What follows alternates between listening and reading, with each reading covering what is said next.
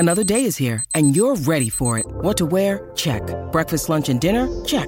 Planning for what's next and how to save for it? That's where Bank of America can help. For your financial to-dos, Bank of America has experts ready to help get you closer to your goals. Get started at one of our local financial centers or 24/7 in our mobile banking app. Find a location near you at bankofamerica.com/talktous. What would you like the power to do? Mobile banking requires downloading the app and is only available for select devices. Message and data rates may apply. Bank of America N.A., member FDIC.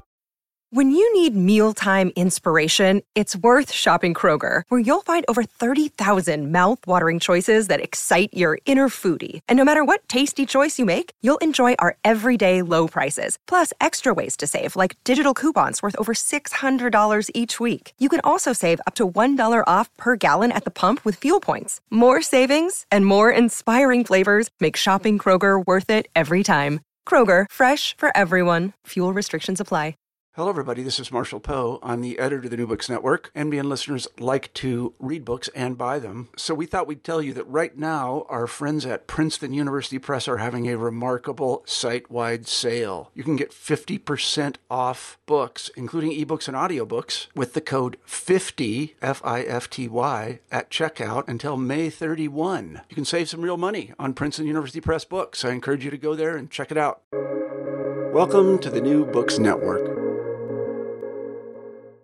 Hello, everyone. Welcome back to the series on poetry, people, and things. I'm your host, Megan Wildhood, and I am here with one of my press mates from Cornerstone Press, Jenifer Debellis. I'm so excited to talk with her about her collection, her newest collection, New Wilderness. That's the poetry collection we will be focused on today. Jenifer Debellis, MFA, is author of New Wilderness, Cornerstone Press 2023, Warrior Sister, Cut Yourself Free from Your Assaults, Library Tales Publishing 2021, and Blood Sisters, Main Street Rag 2018. Her freelance career spans over 2 decades, allowing her to ghostwrite and edit literary and mass media content. She edits Pink Panther magazine and directs A Rift Warrior Project and Detroit Writers Guild, 501c3. She's featured in Psychology Today and Seattle's My Independence Report, and her writing appears in AWP's Festival Writer, Halleck's The Good Men Project, Medical Literary Messenger, Solstice, and other fine journals. A former Meadowbrook Writing Project Fellow, Jenifer facilitates summer workshops for Oakland University, as well as teaches writing and literature for Saginaw Valley State University. Find more at jeniferdebellis.com.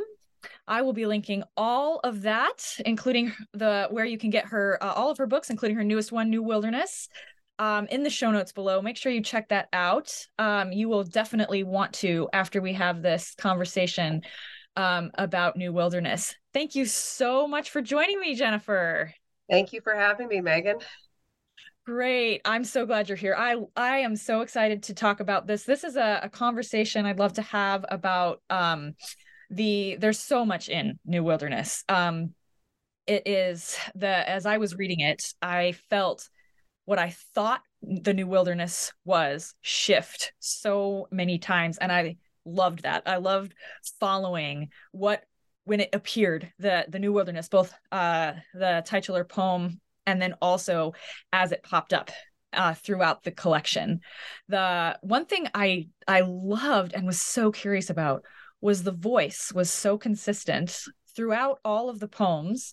It was in the second person, which is very unusual. And maybe not as much for poetry, but I think for an entire collection to be in second person, I thought that was incredible. And I have guesses for how and why, but I'd love for you to talk about that style choice. Well, when I wrote the first piece was the collection, the title collection piece. And I wrote it in first person.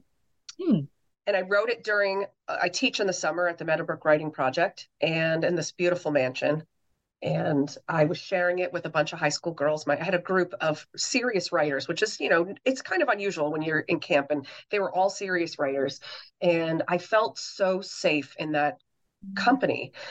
And so I was developing prompts. I had just come back from my daughter's radiation and chemo. I had been living in Virginia with her, and I was ready to write. And I had started, taking notes and things because she said, Mom, you've got to get my stories down. But at that time, before I came back, I had just signed my first book deal for Blood Sisters. Oh, cool. And I couldn't catch a break to really dive into the new collection. And it was like, that's okay, because every year my writing projects and my life starts in summer camp. That's when I start new projects and I just get a whole new vision and really tunnel focus on something. And so I was like, it's okay. It's waiting. It's waiting. It's waiting. So I wrote this piece inspired by Bridget McKean Kelly's song. Ironically, I was sharing this because it was a mature group of girls, and I wanted to talk about how you could write about how difficult things happen to people who don't deserve it. And how do we navigate that? How do we not censor that out of the human story? And had been working on that for 2 days. And I said, okay, I had the perfect prompt. I started writing the New Wilderness poem, and it was in first person. I wasn't finished with it. I started reading it and I was choked up. I was like coming unglued as I was at this one particular part. And I went through it because I said, I think as in a company of writers, young writers need to see you work through all of the struggles of writing about difficult things. So I said, this is your opportunity to be a good witness to the whole process. And I said to them when I was done, I got through and I made sure I got through to where I was done. I said, I will come back tomorrow and this will be a different performance, I promise you. And I came back home and I wrote the rest of the piece in first person, and I read it. And I said, no, it's not right. And I said, all right, I'm going to do that thing where you take a step of psychic distance back, but I can't take days because I promised my students I was coming back tomorrow with my A game. So I said, all right, let's take a quick psychic distance, which is, let me put it in second person. And as soon as I put it in second person, I only had to read it like maybe 5 times before I stopped crying. And I was like, okay, there's something about this for me, the speaker here, to tell her stories, that if I can take that psychic step back in all of the stories, can I pull this collection off? Because I know, and I have friends who are like, second persons, that's a death sentence. Don't write, don't, because, and I love second person. I have more published in award-winning fiction in second person point of view than any other writing. And so I'm not going to say, oh, I'm super good at it. I love the challenge. And I think I can do second person well, given the right circumstances and the right characters. And so I was like, I think I'm going to try this. And I'm just going to keep writing every piece in second person. And it gives you a different challenge. Yes. Because you don't want it to sound trite, forced. And there are times when you're like, oh, how can I speak about this in the second person, but not lose the speaker here? Right. Because there's that clear sense of the speaker. You don't want to lose in this type of a collection the speaker. And so I was constantly aware of that. And I just was like, you can do this. And there were a couple of pieces where I was like, it's not quite right. And then I would just finish it and say, come back to it, just think about it, sit on it. And so that was how I started it, but I couldn't move away from it once I started. It was like, this is the voice. Yes. That needs to happen. And as it started to develop, I could feel that universal of being just a parent. And like, it's hard to raise kids. I don't care what their nuances are. Right. They're little monsters. They have all these personalities, and they can reach the top shelf, and they can get into all kind of trouble. They can reach the top shelf. So, I was like, there's some universal here that I can also, touch by just trying to explore what will this point of view do for me. Totally. I love that. I think too, because I think the second person, when I was reading this collection, I felt that was absolutely right for this. And I'd wondered if there was, the goal was to have some distance, because there are actually multiple difficulties, multiple tragedies in this narrative. And so getting distance makes sense. And also it doesn't allow the reader to have distance. Yes. But the reader doesn't need distance because they haven't lived through it. So it's a wonderful way to switch the position of the speaker and the reader. Because I felt like totally I was in this. I didn't feel, because one of the problems I think people have with second person is that you feel addressed by the writing rather than invited into it. And which is why I think there is that, like, oh, second person, as you mentioned, that's the first thing a lot of writing teachers say, don't ever write in second person. And obviously that's a rule that is broken all the time. And this is so good. It was not finger wagging. It was not addressing the reader. It was that you are the person experiencing this, all of this, all of what New Wilderness is. And just with the second person, and how consistent it was. Thank you. It was the same speaker for every poem, which is that's not the case in my collection at all. So this one felt very much, and it felt like a story, even as it wasn't totally linear. Which is also, I mean, that's how trauma is. It is not linear. So the thing, and you mentioned the universal of parenthood. One of the things that I noticed in this collection is that there's obviously time goes only one direction for humans, or at least our perception of time only goes one direction for humans. However, I've noticed that's different with parents, because as you captured in this collection, there is this, oh yeah, the daughter's getting older. Oh yeah. Oh, and then bam, this tragedy happens. But after that, when the daughter's an adult, their childhood things come back in. And there are poems where you're dropped right back into the childhood of the daughter after this tragedy that happens when she's ostensibly an adult. So I wonder if that, because I don't have children, but that seems to be what I've noticed in my friends who do have children, and my sister who also has a daughter, that time stops being as linear in relation to your children. Is that kind of what you've it stops. Yes, it does stop being linear. And then when you are, there's another theme running through this collection, which is the loss of permanent and temporary short-term memory. Yes. And so as you're navigating this as a parent with your child, and your child is desperately grasping at that, it's like a phantom limb, which I mentioned that in the collection, but it really is like this muscle memory where you're like, I think when I do this is supposed to move, or I'm supposed to do something. And it's so wild to watch your grown adult child go through that. And as you're going through that, because memory is a bunch of pockets. They're literally pockets. And so, I mean, if you imagine you have a closet full of coats hanging up, and you're like, I think I left, something, my favorite lipstick, in the pocket of one of my coats. And you just reach in and you're grabbing in the pockets, and all of a sudden you're like, what? You're pulling stuff out. What's this? What's that? And I felt like, I'm just thinking of this right now. It felt like that as I'm writing one story, I would say, oh, yeah, my daughter's really a character. She's always been a character. She's something else. I think I need to tell you about this for you to understand what I just told you. And as I started to move back and forth and kind of this, what eventually becomes this triangulated path throughout the book, I was like, no, don't make this linear.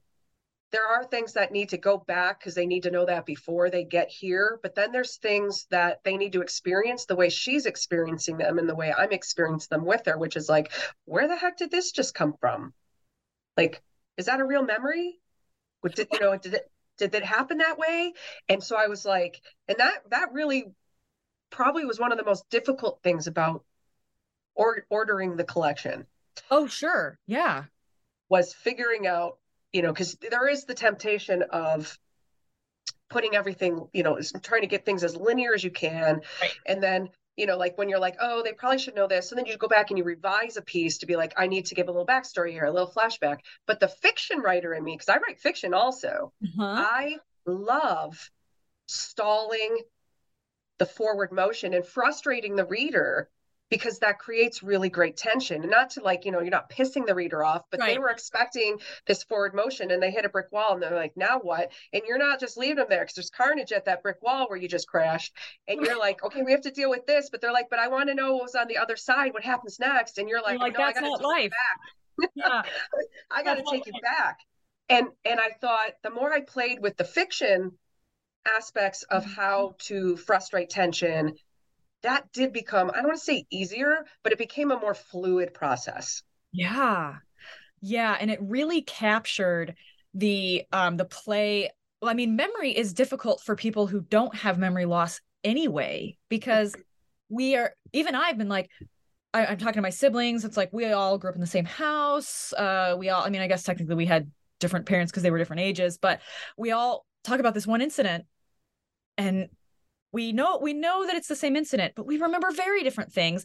And we're like, is that because we're different people? Is that because this time has passed? Is that because we actually were experiencing it differently? I think one of your poems, Static Chaos, talks about the wreckage that the treatment of cancer makes of bodies and memories. And I mean, we all know the unfortunately, we all know somebody who has had cancer, and how going through that treatment can affect the physical body of that. Both of my parents have had cancer. It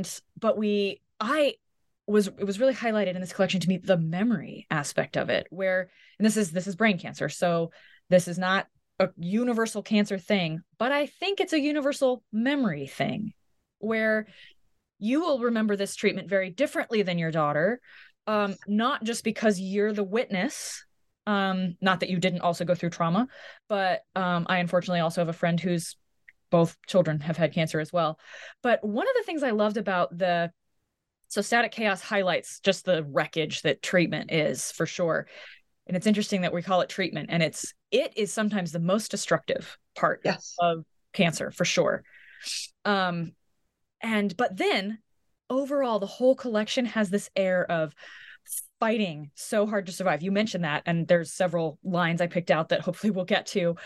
And I want to know that the speaker refers to herself as warrior mom. This daughter is the one that made me be warrior mom. And I want to know, why is it that we fight so hard to survive when there might be so little left after survival?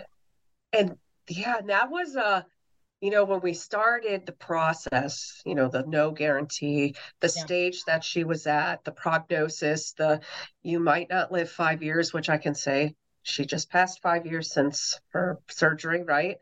And, maybe you'll live 10 and all these other things. And yet, we got those people throwing, the science that they have, but then also the doctors saying we don't have a lot of 21, 22-year-olds. And they were studying the heck out of her and doing a lot of aggressive stuff to say, we want to rewrite this narrative. So her cancer team was fabulous. Wow. And because she worked at the time at the University of Virginia Medical Center. She was a college student studying, but she had worked there she worked there like 5 or 5.5 years. Yeah. Okay. And she had the best care. And so because she was young, but I also think because she was one of theirs. Yeah. They were like, no, you get the family treatment.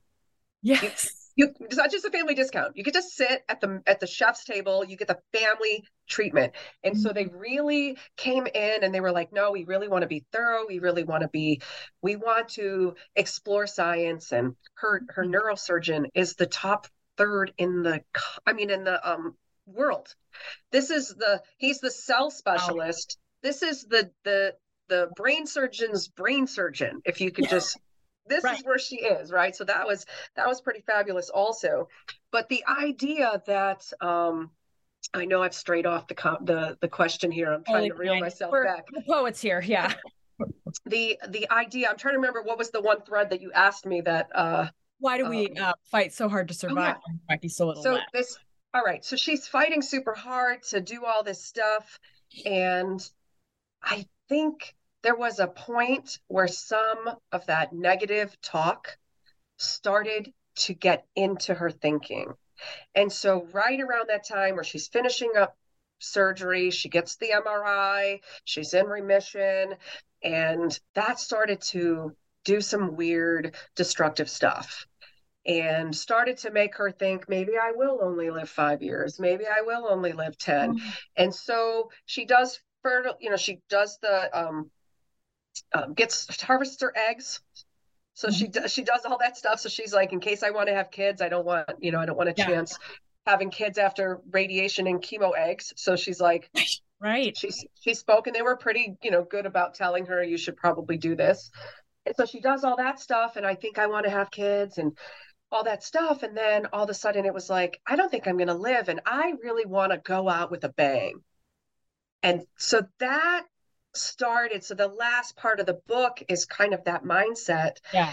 And she kind of left me like when she was younger, and I was constantly fighting to keep her safe. I mean, she was there's a lot of stuff that I just didn't put in there because I didn't want it to be over the top. I didn't want her to be like this, like I didn't want to make her seem like a villain in her own story. But I was like, there are other struggles that she had as a kid, that I was constantly the warrior mom, constantly fighting for her when she wasn't fighting for herself properly. I felt like I was there, while she was going through it, going through treatment, the same thing. But then here I find myself again, where we're supposed to be entering a new leg of the journey. And a new wilderness, right? With like less jungle growth and more meadows of flowers and things where it's like, okay. And instead she's running me into some rainforest where, I mean, I don't want to be there. And I have to decide, which is interesting because, and this probably happens to a lot of people, when you're going through a challenge in life and your character in specific important relationships is being challenged, like how loyal will you remain in a relationship that you committed to, right? Yeah. Like as a parent, you're kind of committed. And I see a lot of families with a lot of disrest and disharmonious interactions and relationships. And I made a conscious decision to not have that with my girls. And that's been a conversation we've had since they could speak. And I was forced so many times to choose to be the warrior mom. You're not fighting for yourself. So now I need to put on my armor and I need to fight for you, with you, and sometimes she'd show up and she'd be like, okay, you have to get serious about this. And then other times it would be, but a part of that is the mental illness and the roller coaster that goes through, different manias, the highs and the lows and those things. But it's, I found myself being that warrior parent during a time where a lot of people who around me who I knew were at odds with their kids, or kids were at odds with their parents, and they were completely writing people off. Like, I don't have time for this. You're out. Cancel, like the cancel culture we live in. Yep. And and it made me want to fight harder. It was a weird thing because I thought, I am not like you. Yeah. And it was something, it actually just incited me to such a place where I was like, I'm going to fight harder. I'm not giving up on my kid. Love it. Oh. So that's that warrior, that's the spirit. And I think you can probably see that through the work, but that's that spirit where I was like, stubborn love. I'm not giving up on you. I loved it. There's a poem specifically called Fighting for Her, the one I just quoted. She's the one who forced you to be warrior mom. And then also from that poem, she tells you she lives for you, does chemo and radiation for you, says she stopped fighting to live for herself years ago. And I felt when I was reading this poem, and in particular, but in the collection as a whole, there is that sort of defiant fighting that you just talked about, that, oh, okay, well, I'm going to show up even more then. Okay, I'm going to fight even harder then. Okay, you don't want this, like, challenge accepted. And I wondered if I was reading that right, because one of the benefits I have that I think is a benefit is reading these collections before I get to know the personality of the author. And your personality came through very strongly in the, 30 minutes that we've gotten to speak to each other. But I was like, there does seem to be this defiance. Like, yeah, I'm going to fight because you're not, or because this is so hard, or because, yeah, I mean, I've noticed too in this culture, the the generation behind me, so Gen Z, people in their late teens, early 20s now, do seem to be cutting off their parents en masse for various reasons we can speculate, but that's definitely very much broken my heart. And I'm like, yeah, it's always hard to be a parent from what I know. I don't have experience with that, but that in particular has got to make this really, really hard. And when I learned that the daughter is in that age range, it was like, there does seem to be something special about this relationship though, because there's this push-pull throughout the collection. The kind of the I hate you, don't leave me kind of thing. Yeah. But Yes. but there's no like cancel culture going on. That's not the impetus behind the daughters get away from me type when she pushes. Because she knows she can't live without me. Yes. Yes. Do you think that that's because of I mean, we all want someone to fight for us the way that mamas fight for their kids, the way that you in this collection fight for her. Yeah. So if I could go back to her childhood.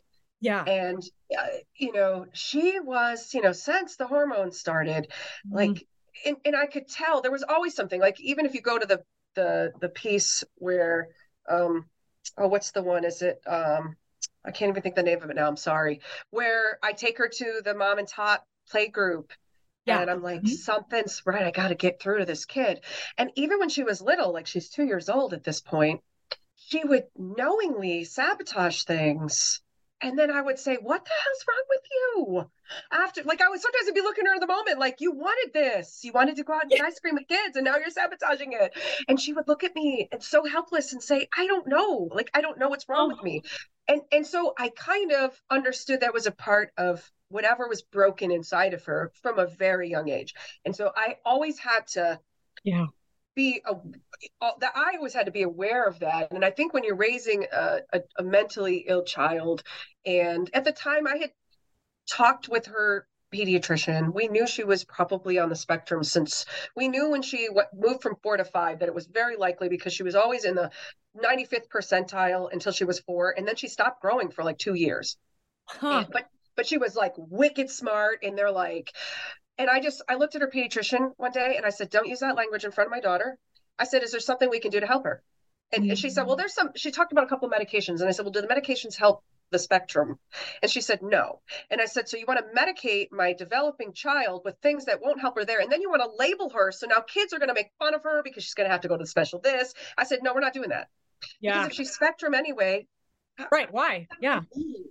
And so I knew, okay, I've got my homework cut out for me to figure out how do I help her. And so when I noticed that when she was younger, that whole self-sabotage thing, so when she started to hate me in public all the time, like I was easy to be really angsty with everywhere we went. And people would be like, man, her friends would say to her, she's horrible to you. I mean, they would say it to me and their parents, and I would just be like, I know, right? We're going to get through this. I would always think we're going to get through this. And I would get home and I'd be like, you can't talk to me that way. Like, you can't treat me that way. And I would try to have those conversations. She would say, I don't know what's wrong with me. Like, I don't know why I get so, like, why I talk to you that way. And it was just a really weird thing. Yeah. And so I held out, like, pushing through that toughness. I held out, and we started to develop a different relationship before the brain cancer.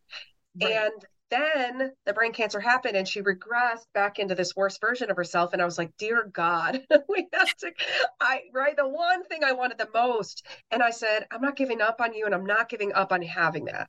I believe we can have that.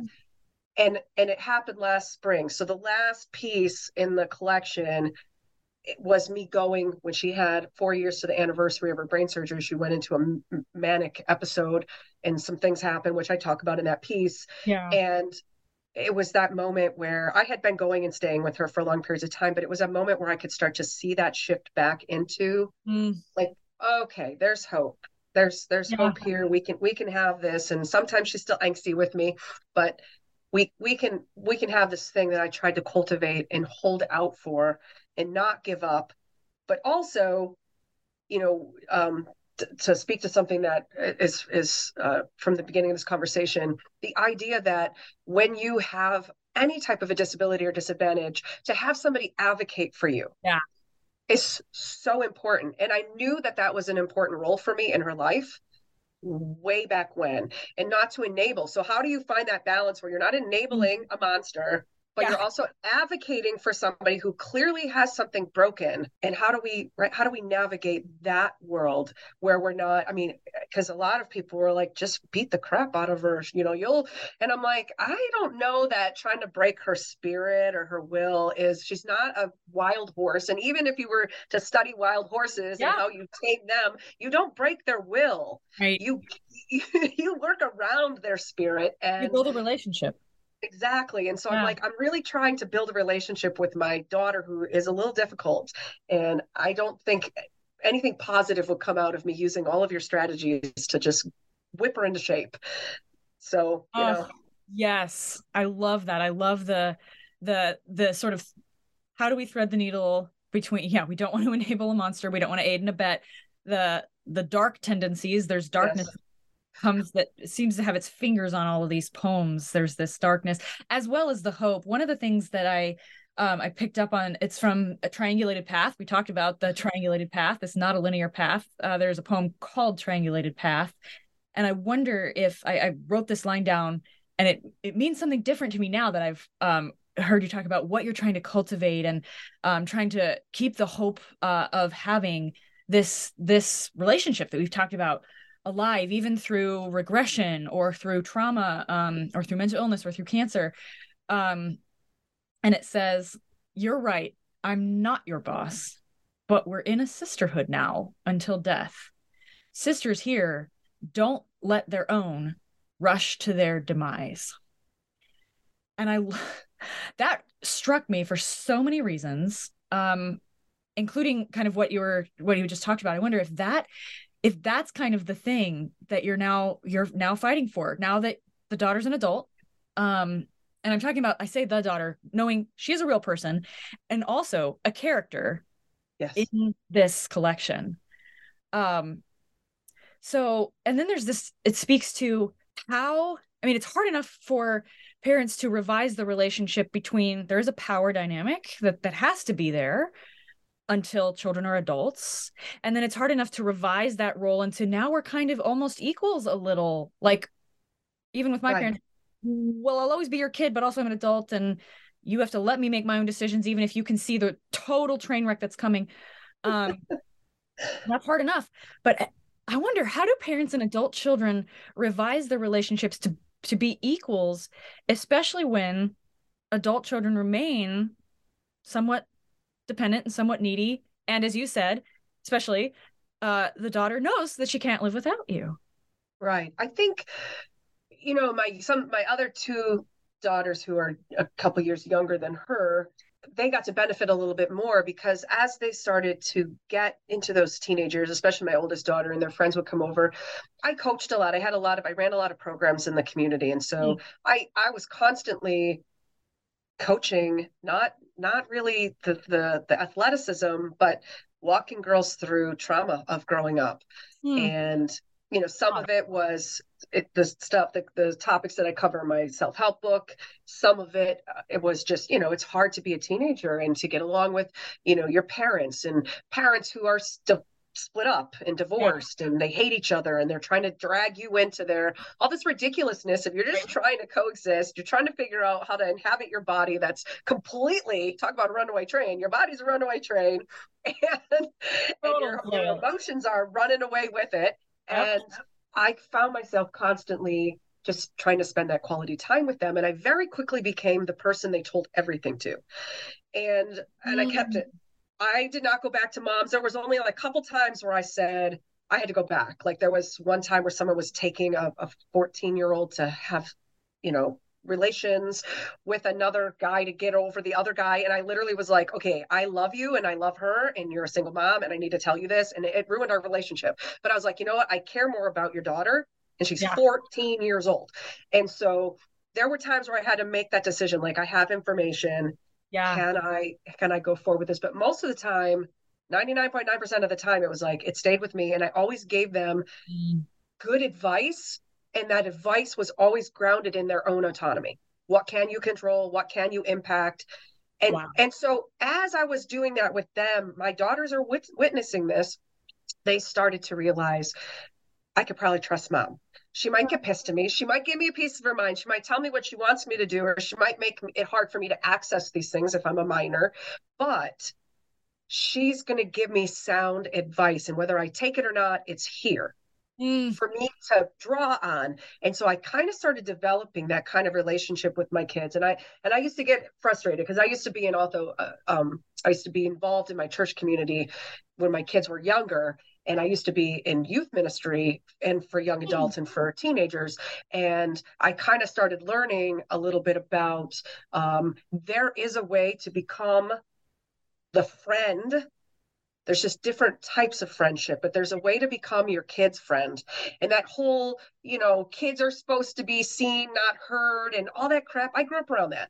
And I still have people who are my age whose kids grew up with mine. They say that, and I'm just like, man, do you think they're going to magically turn 20 years old and all of a sudden they're going to want a relationship with you? You're the last person they want a relationship with. You've totally invalidated their humanity, their whole life.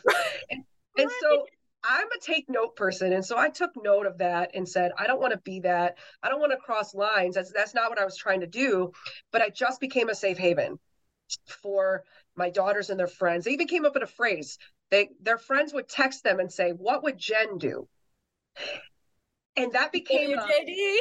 Yes, right? They were like, what would Jen do? And that became a thing where they would text me and go, hey, so-and-so wants to know what Jen would do in this situation. Or they would all FaceTime me at a sleepover and they'd be like, can you talk? And it was beautiful. And I love it. I would never trade that stuff for the world. And I mean, talk about being connected. Yes. To teenagers and young adults to have this privileged thing and to keep their secrets and to know that they're saying, if I ever, they're, like I said, I think I can count 2 times where I was like, I gotta break this. And the one time I did it with the girl, like I talked to her and said, I'll go with you. Okay. Like, I'll be there with you because I know this could turn ugly. And, so so moving forward to having those relationships with my daughters as adult, I think that transition was just a little like now, no, I'm not on the hook for it. Now you're on the hook for it. Yes. Talk about how you can get yourself off the hook for it because you're not my liability, but I still don't want to see you, fail or beyond fail. I don't want to see you be destroyed, because you learn from failure. That's not what I mean. I want them to sometimes fail at what they're trying to do. But I don't want it to ruin them. And so that's that fine line too. When you quoting that line, I almost took that line out. I'm so glad that you said that because I really struggled with that. Not the line, the whole sentence, but it's like it's split over like 2 or 3 lines. Yes. And I was like, okay, it sounds wonky, but I was like, this is how I said it. And I was like, everything in this sentence has to be here to contextualize so many other things. And so I'm like, it has to be here. And I just read that the other night. And as I was reading it, I was self-conscious about it because I was like, this is the one line that's very much me. Yeah. Talking to my daughter and saying, no, man, we're friends for life. Like, and not just friends, like a sisterhood is a totally different kind of community. Talk about warriors. Yeah. It's a whole different kind of community. And I'm like, no, we're in this now. So I can see the enemies coming over the horizon right now. You can't see them because you're refusing to turn back and look. Yeah. But I can see them. I can see you too. And I can see they're getting closer. And it's like that kind of, that sisterly bond, that love that you have, that is, I don't care if you get pissed at me. I mean, she even wrote me off. Like she wouldn't talk to me for a few months. And I was like, I don't care. And she dumped her kitten. She had this kitten that was like 3.5 months old. She dumped him on me for those 3 months. And I was like, ha ha ha, she's not going to not talk to me because I have her cat. Joke's on you. And I'm house training him. I'm like, yeah, that's what I needed to do right now. I needed to house break another animal. And I did. And, we got through that. But in the back of my head too, I'm like, I love it when you can position yourself in a place where you're like, oh, you have to come back to me. I have your cat. I have your little baby. I love that. And I am so glad you did not take that line out, the sisterhood line, because partly I think that is something that we as women have really lost. Like, we cannot really rely on women we don't know. Some of us can't rely on our mothers. Some of us can't rely on our sisters. And so to have that word sisterhood, it's not friends. It's beyond that. It's I will go to battle for you. I will go to battle with you. And I'll even maybe have to look like I'm doing battle like with you, against you, in order to fight for you. I love that is that, and that it feels like what that line was a calling up of the daughter. I'm inviting you into this. I see this in you. You know how you can kind of speak life into people even if you don't necessarily see it in the moment, but if people kind of, they live into the words that are spoken over them. And if there's hope for sisterhood, it starts with the words. It starts with the declaration. We're in this now. And so there's this invitation to live into that calling. I think that we just don't, where is that in our society really? And I think that there's so many things. I'm gonna go to, there's this, the whole thing you just said about being in connection with teenagers, young women, young adults, as an older, as a person who's a mom who can seem, uncool, or we don't want you in this space, or we don't want adults, we just want ourselves. That's how teenagers are. And you were the person that they went to. There's a poem in this collection that I think kind of captures that. It's called the Detroit Institute of Arts. It captures this. It captures the connection, the way that you're like, I will make a way to connect. And it also captures this digital age phenomenon of texting each other while we're in the same room. And I love that showed up, because that's so real. They're in an art gallery, the mother and the daughters. So this is for the reader's benefit. They're in an art gallery. So there's reason enough to be quiet, to not, for whatever reason, you don't talk to each other in an art gallery. I learned that the hard way once. But that's actually not the reason that the narrator of the poem gives to text. It's that they're too mad to talk to each other. So I love this though. And it's like, the question I wrote down was, what is this magical power of texting that allows communication where verbal communication is inhibited? Because I text people I'm mad at and won't talk to either. Like, what is this? What is this? I love that. Yeah, that's interesting, because the funny thing is too, so she's 26 now, and that happened when she was like 12 or 12 and a half. And so that was quite a while ago. I think we might have been texting on old technology, like, Blackberries and yes. a Verizon phone. I don't even know if it was Android or what, an actual keyboard. And so we were right. So the texting was too also more like, it took more work for us to text in this place. And there weren't the emojis. So all the emojis you can see through the text are us making faces with symbols. The two dashes and the underscore for the angry face. And but that was real. Like, that's all we had at our disposal, and we were using it. But I think I have thought about that a lot. Like, what is it? Because two of my daughters in particular will do that. They prefer to text. And I have learned over the years, both of them have actually asked me. So I'm kind of like, I think all writers are, we're constantly studying character qualities and people, and what motivates and what did they do. And I think, okay, I can figure out why they did that. And so to speak to that, I think it's a more, and I like it because it's a more reflective, if you allow it to be reflective, because you have a pause. You can be firing off the text, angry text, fast, going back and forth. But there is a moment where you can go back and read, edit, backspace, I don't need to say that, revise, do all of those things that you could do to speak more informed, more reserved, more, let's just say, intelligent, because an intelligent argument is something that you can pose while you work through your thinking and take space. Take other things into consideration. And so they have both asked me in the past, two of my daughters, hey, can I just send you this screenshot really quick? Or can I send you this text? Because I'm in the heat of an argument with someone. And I just want to make sure so that's part of the what would Jen do thing.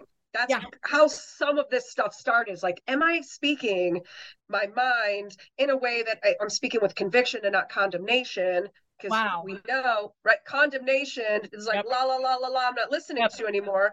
And so they started to recognize, I need my audience to still listen to me. And so I want them to receive what I'm saying, even if it makes them mad, because sometimes when people do speak to us with conviction, we're like, we don't want to hear that. Right.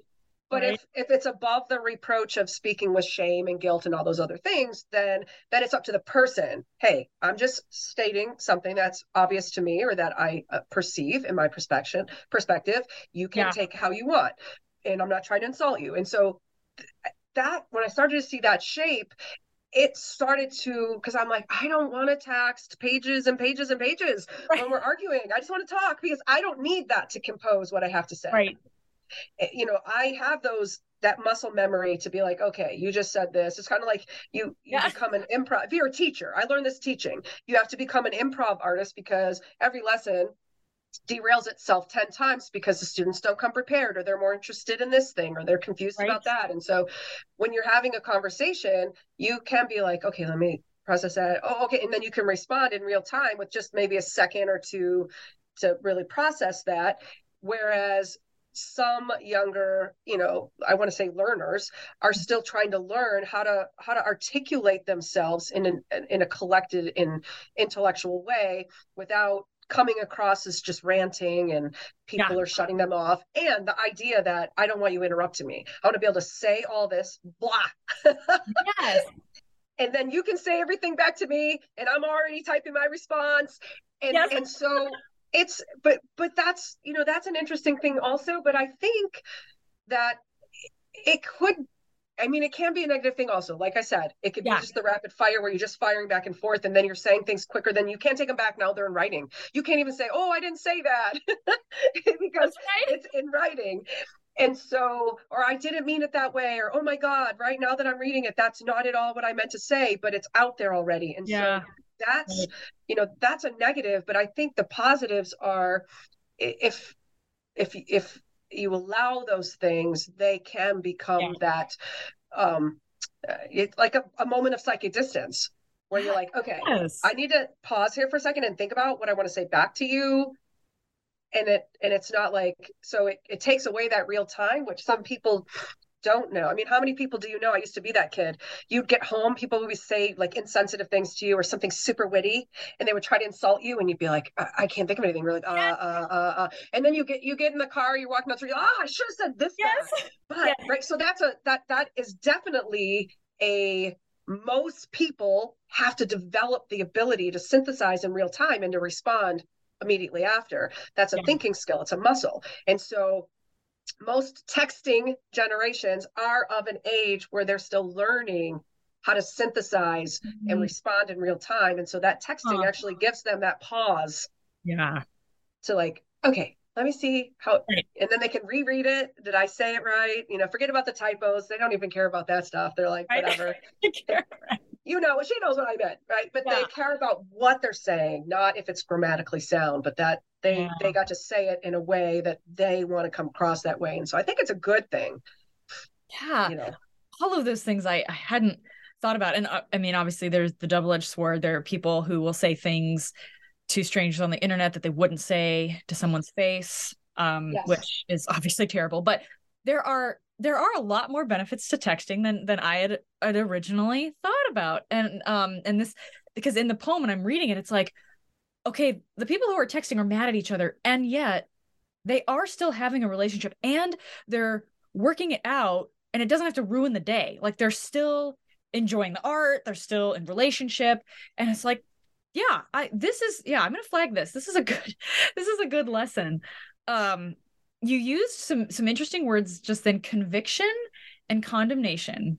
And those are words I learned in the church. And and you mentioned youth ministry and spirituality, prayer, God, all of these waft through this collection in ways that I found really delightful. It was like, so I was startled by recognition. And And I wonder if you could talk a little bit about your relationship to spirituality. I don't know if you'd call it religion, God, kind of that, Yeah. how that plays out for you. Yeah. So, and it's been hard. Yeah. When I first came back to school, I was still a, a, a high up leader at my church doing all different kinds of stuff. Mm. And I knew I'm a spiritual person. So I knew God had a call on me. He wanted me to go. He wanted me to get out of that church. He wanted me to go and do other things. And going back to college and getting my degree, at first, I was like, my husband's not going to go for this. I'm going to go to become a writer. But I was already doing so many things that it made sense to not go back to what I was doing. But in coming back to college, I met more people who were just really angry and hurt by the church. And so they were very like, don't talk about it. And then people who were just completely insensitive to not every faith, but just Christianity. And so I had to navigate that world very quickly, but I'm like, I'm not going to become a different person. So I found myself having to learn as I navigated those first few years back in college, how do I navigate not self-censoring myself until I'm invisible? Yeah. But also, doing this thing. And at the same time, we were going through a couple of things where I was experiencing some abuse from the church. And I started to have to, I questioned some things about, you talk about religion. I questioned some things and I said, all right, I really got to focus in on, I know God's real. I know my faith is real. I live a supernatural life. Every day is like, God shows himself to me. So that's not a question. I could argue, like, we're not going to argue about it. Like, I see it in the little, I see it in the big. And I wish more people did, because it's pretty damn cool. Yes. And so I'm like, and while I'm going through all this too, and all my kids' friends are, they're all coming from families too. Some of them, very, very religious and condemning and things like that. And I just had to really focus on that, the difference between relationship with your creator. So I was like, okay, I don't have to be in a church. I don't have to. My husband had gone through his own mania, and everyone from our church community, that we had these like small groups, and those groups were fabulous. They were a lifeline for a really long time. They all just abandoned me. And I was like, going through this by myself. I'm back in school full time. My kids are still small. And now I have like no support, and my husband's coming unglued, and I'm trying to keep everything glued together. And I'm like, that's okay. That's all right. I'm just going to buckle down. I'm going to work harder. And I just drove into different aspects of my home life and my work life. And I was like, we'll be fine, right? Like, I don't need all of you people. I would like all of you people. But I was like, I got this. And it kind of drove me to rely on my faith a little bit more, and that private relationship that we have in our faith. Yeah. And so in that private relationship, it forced me to go internal and to really kind of reconcile some of the things that I couldn't be open about. And so I started exploring, even in my writing, the absence of speaking about faith and the absence of, having religion and God and all that. And my writing kind of suffered. And I just kept trying to push through it. And because I'm writing about, I was a fiction writer who was just starting to get into poetry. And so it's ironic to me that when we talk about faith, that God has decided I'm going to have my first book is my coming of age stories. I'm like, who the heck wants to read my coming of age stories? But apparently people love the book. And so, but that book sparked my second book, which is self-help for anybody trying to overcome physical violence trauma. And so I'm like, okay, I can see the total logic here for why these things are happening, but I have fiction that I think my fiction's better than my poetry. And I'm like working on now the New Wilderness, and then that gets picked up, and I'm like, this is so weird to me that all of the things about my life are the things that are getting published. Yes. And I don't want to say, like, I don't want to sound so like a freak and say, oh, it's just God's design, because we have to recognize that there are readers. Yeah. There are publishers who recognize there are readers, and these people are picking these books. So there's a larger universal thing here. And I think a hunger for people to be vulnerable enough to be transparent, even enough. Like I don't go a ton into my faith because I'm like, I don't want that to be what the book's about either. Because I want any person to be able to read it. And even if they're angry at the church or they don't believe it all, and there's no, like, I don't want, right, it's not a salvation call, it's not a like, if you don't have faith, what good are you? I so to find that balance also.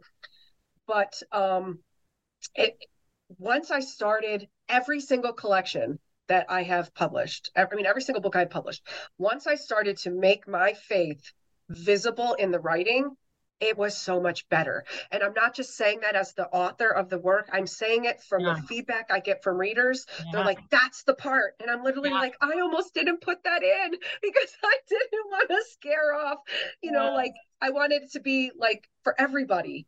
And I know you can't write for everybody, but I wanted it to be like not a turn off to some of the readers who I know would be really enamored with the other things in the books. And so that's a struggle, but I think for me, it's a huge part of me.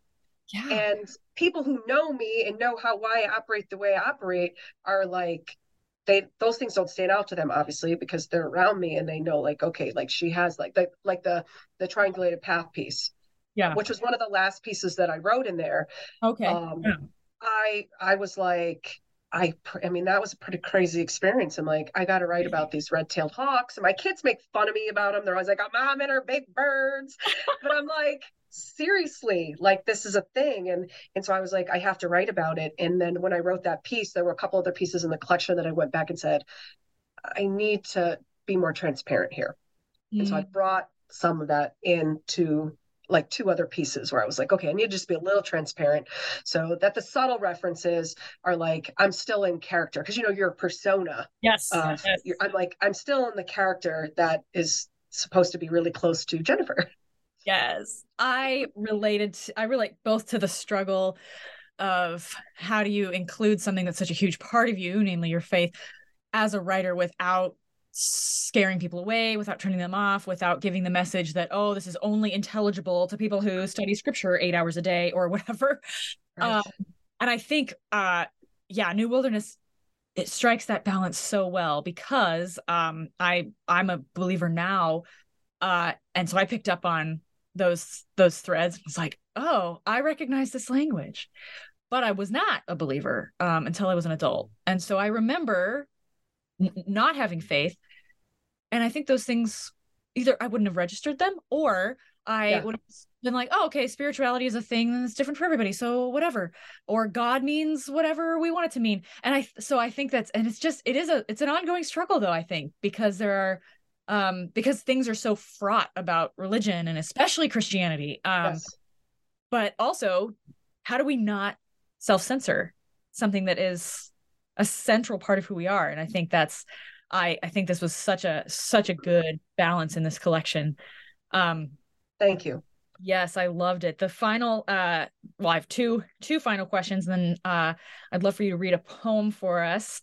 The one thing you said in talking about writing and how do we find the balance and where's my faith and spirituality is this. You actually addressed this in the collection, which I thought was awesome as a writer myself. It's called the poem is called Face It. Oh yeah. And you write, like the other insights that plague you, you've turned this idea into a book not yet written for the world outside your mind. What is so healing about the writing process? Because that seems to be also kind of universal among writers. I mean, yeah. And that's something I kind of discovered, kind of bringing everything full circle too about the memory thing and the pockets and the, you find something in a pocket where you're like, oh, I wondered where that went. And, memory is this beautiful thing. I have a fabulous memory. My husband always says, your memory blows me away. You remember details. And I'm like, okay, whatever.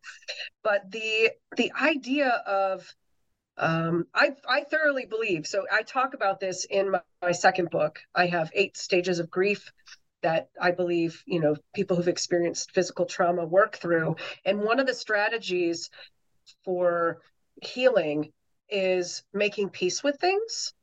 And as you do that, you redevelop your self-worth and your confidence just grows and grows exponentially. And that's a really big principle for me in self-healing. And I learned that a long time, just journaling it's beyond cathartic, because a topic I'm working on a keynote speech right now too, is this idea, which is the part of the title of my book, is cutting yourself free from carrying around this heavy baggage of trauma. And it's heavy and it weights us down and it's sick, right? It makes us sick. It's full of sickness. And there's nothing good about it. Yeah. And really, but women in particular come from decades of, you've got to, put your big girl panties on and suck it up. And aren't you over that yet? And we've solved that already. And all these things is like, whoa, right. And so we've stigmatized grief, which is a real thing that we have to process it. And there are different ways and different stages of it that plague us, and we have to do it. You have to do it. If you don't, you keep burying it, and it compounds, and eventually that's why people have mental breakdowns and have, like, they just can't cope, is because it all comes undone, and it's like, well, I can't put this all back in, it won't fit now. And so, it's a real thing. And so for me, writing does all those things. But when I started to learn about the power, and I didn't live on this quote, I just read this quote the other day where Emily Dickinson says, write your slant. Poets, she goes, I love the poetry that is written slant. Yes. And I thought that comes back to the persona, but also it comes back to being authentic and true. Like, don't spin it into something that it isn't. And so I was like, okay, I'm writing. Writing's so important. It's cathartic. It's a release, but it can also be a way to do 2 things really effectively. It's a way to take back your power. And it's a way to give voice to something that is universal. And that is like, when that you can give voice to something that's universal, you then take away, I don't care if you're a faith person or not, everybody can agree, there is a temptation to isolate when you are struggling through something, or something has happened to you, whether it's shameful or not. There is this, no one can relate to me, no one will understand, no one can help me, whatever the reasons for being alone and isolating, not because you want to be alone, that's a good thing.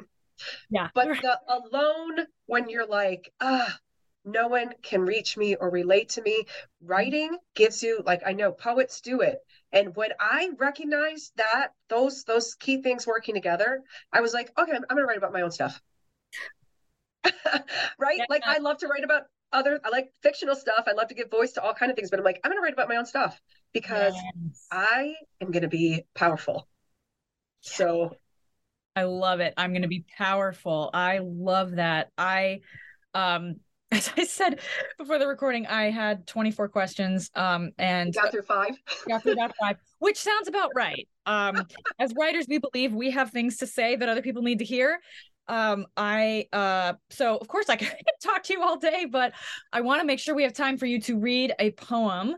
And so, but my final question before we do that is there anything that I didn't ask you that you wish I would have? No, not really. I really enjoyed I enjoyed the questions. I love when we can have conversations that I've never had before. Yeah. I like to do that when I interview people. I like to, you have to stalk them and say, what can I figure out? What is somebody already talking about? So you can ask questions that build on the conversation.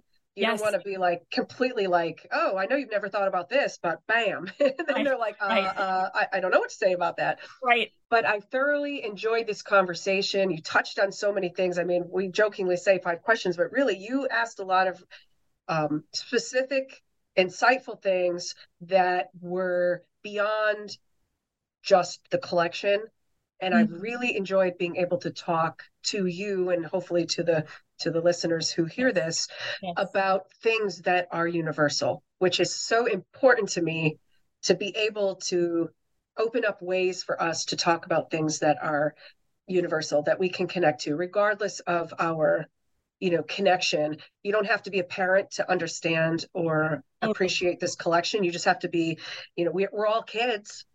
Yeah, and we all had parents. Exactly. So we all know what that, what those struggles can be, and we, I feel like this was a great breadth of conversation that we got to have. So I really appreciate everywhere you dared to take us. Yes, thank you. And everywhere that you dared to take us and dare to take readers in New Wilderness. You don't have to be a parent to love this collection. I have read it twice. I'm not a parent. And I have parents, and you at one point were a child. If you have made it this far and you had parents or caregivers, you probably know somebody who had cancer or some other very serious illness. You probably know somebody who has experienced a mental illness at this point as well. And I think the last 3 years would all qualify us to say we've experienced some sort of trauma. This is, in my opinion, collective trauma has happened. So there are so many threads. Even the isolation, there's the isolation period comes up a number of times in this collection as well. And that was a question we didn't get to, but I think that there's a specific thing that refers to in cancer treatment, but there's also a more universal thing that refers to, not just about the pandemic, but kind of in general in life. So if you have ever experienced isolation or loneliness, you can recognize yourself in these poems also. And speaking of recognizing yourself, I would love for you to end with reading the poem called Give It More. Okay. All right. So this one's toward the end of the collection. Give it more. Beyond briefing you on her advanced directive and the craniotomy, radiation, and chemo risks, no one tells you what parts of your daughter will be forever lost. They don't tell you her compassion will be the first casualty, her best quality. Her patients cauterized with the tumor tissues they send for biopsy. Her creativity likely knit into the tumor itself. You live in her 6x8 storage room for 8 weeks because you can't rely on her roommates to manage her post-op routines and treatment cycles. 4 states from home, you wonder how much smaller you can grow, how many more ways you can divide yourself to meet all 3 daughters and your husband's needs. Almost 3 decades ago, your husband survived his own brain trauma, lived but lost his logic and bits of English, his second language. Now quicker to anger and slower to forgive, he's often a full-time job when his manias tripped or untreated. Like with your daughter, they told you he'd heal with time. Just give it more time. But you know time alone won't heal a broken brain, won't mend fractured lives, which dared to build their dreams on foundations in landscapes with numerous faults. Oh, wow. 3rd time that I've I've experienced that poem, and it something different really hits every time. Something different hits every time, which is how I will summarize this collection. Not that you really can summarize a poetry collection. If you could, you'd write a summary. But this collection I will commend to all listeners, as well as all of the other links to Jenifer's work that I'm going to link in the show notes. For now, I will say thank you so much for joining me, Jenifer. This was a wonderful conversation, and I am hoping to have occasion to do it again. I hope so too, Megan. We'll come up with some other things to talk about. I love it. You'll just have to write another book. I am writing another book. Yes. Well, keep me updated. I'm so happy that we're pressmates. That's how we got connected.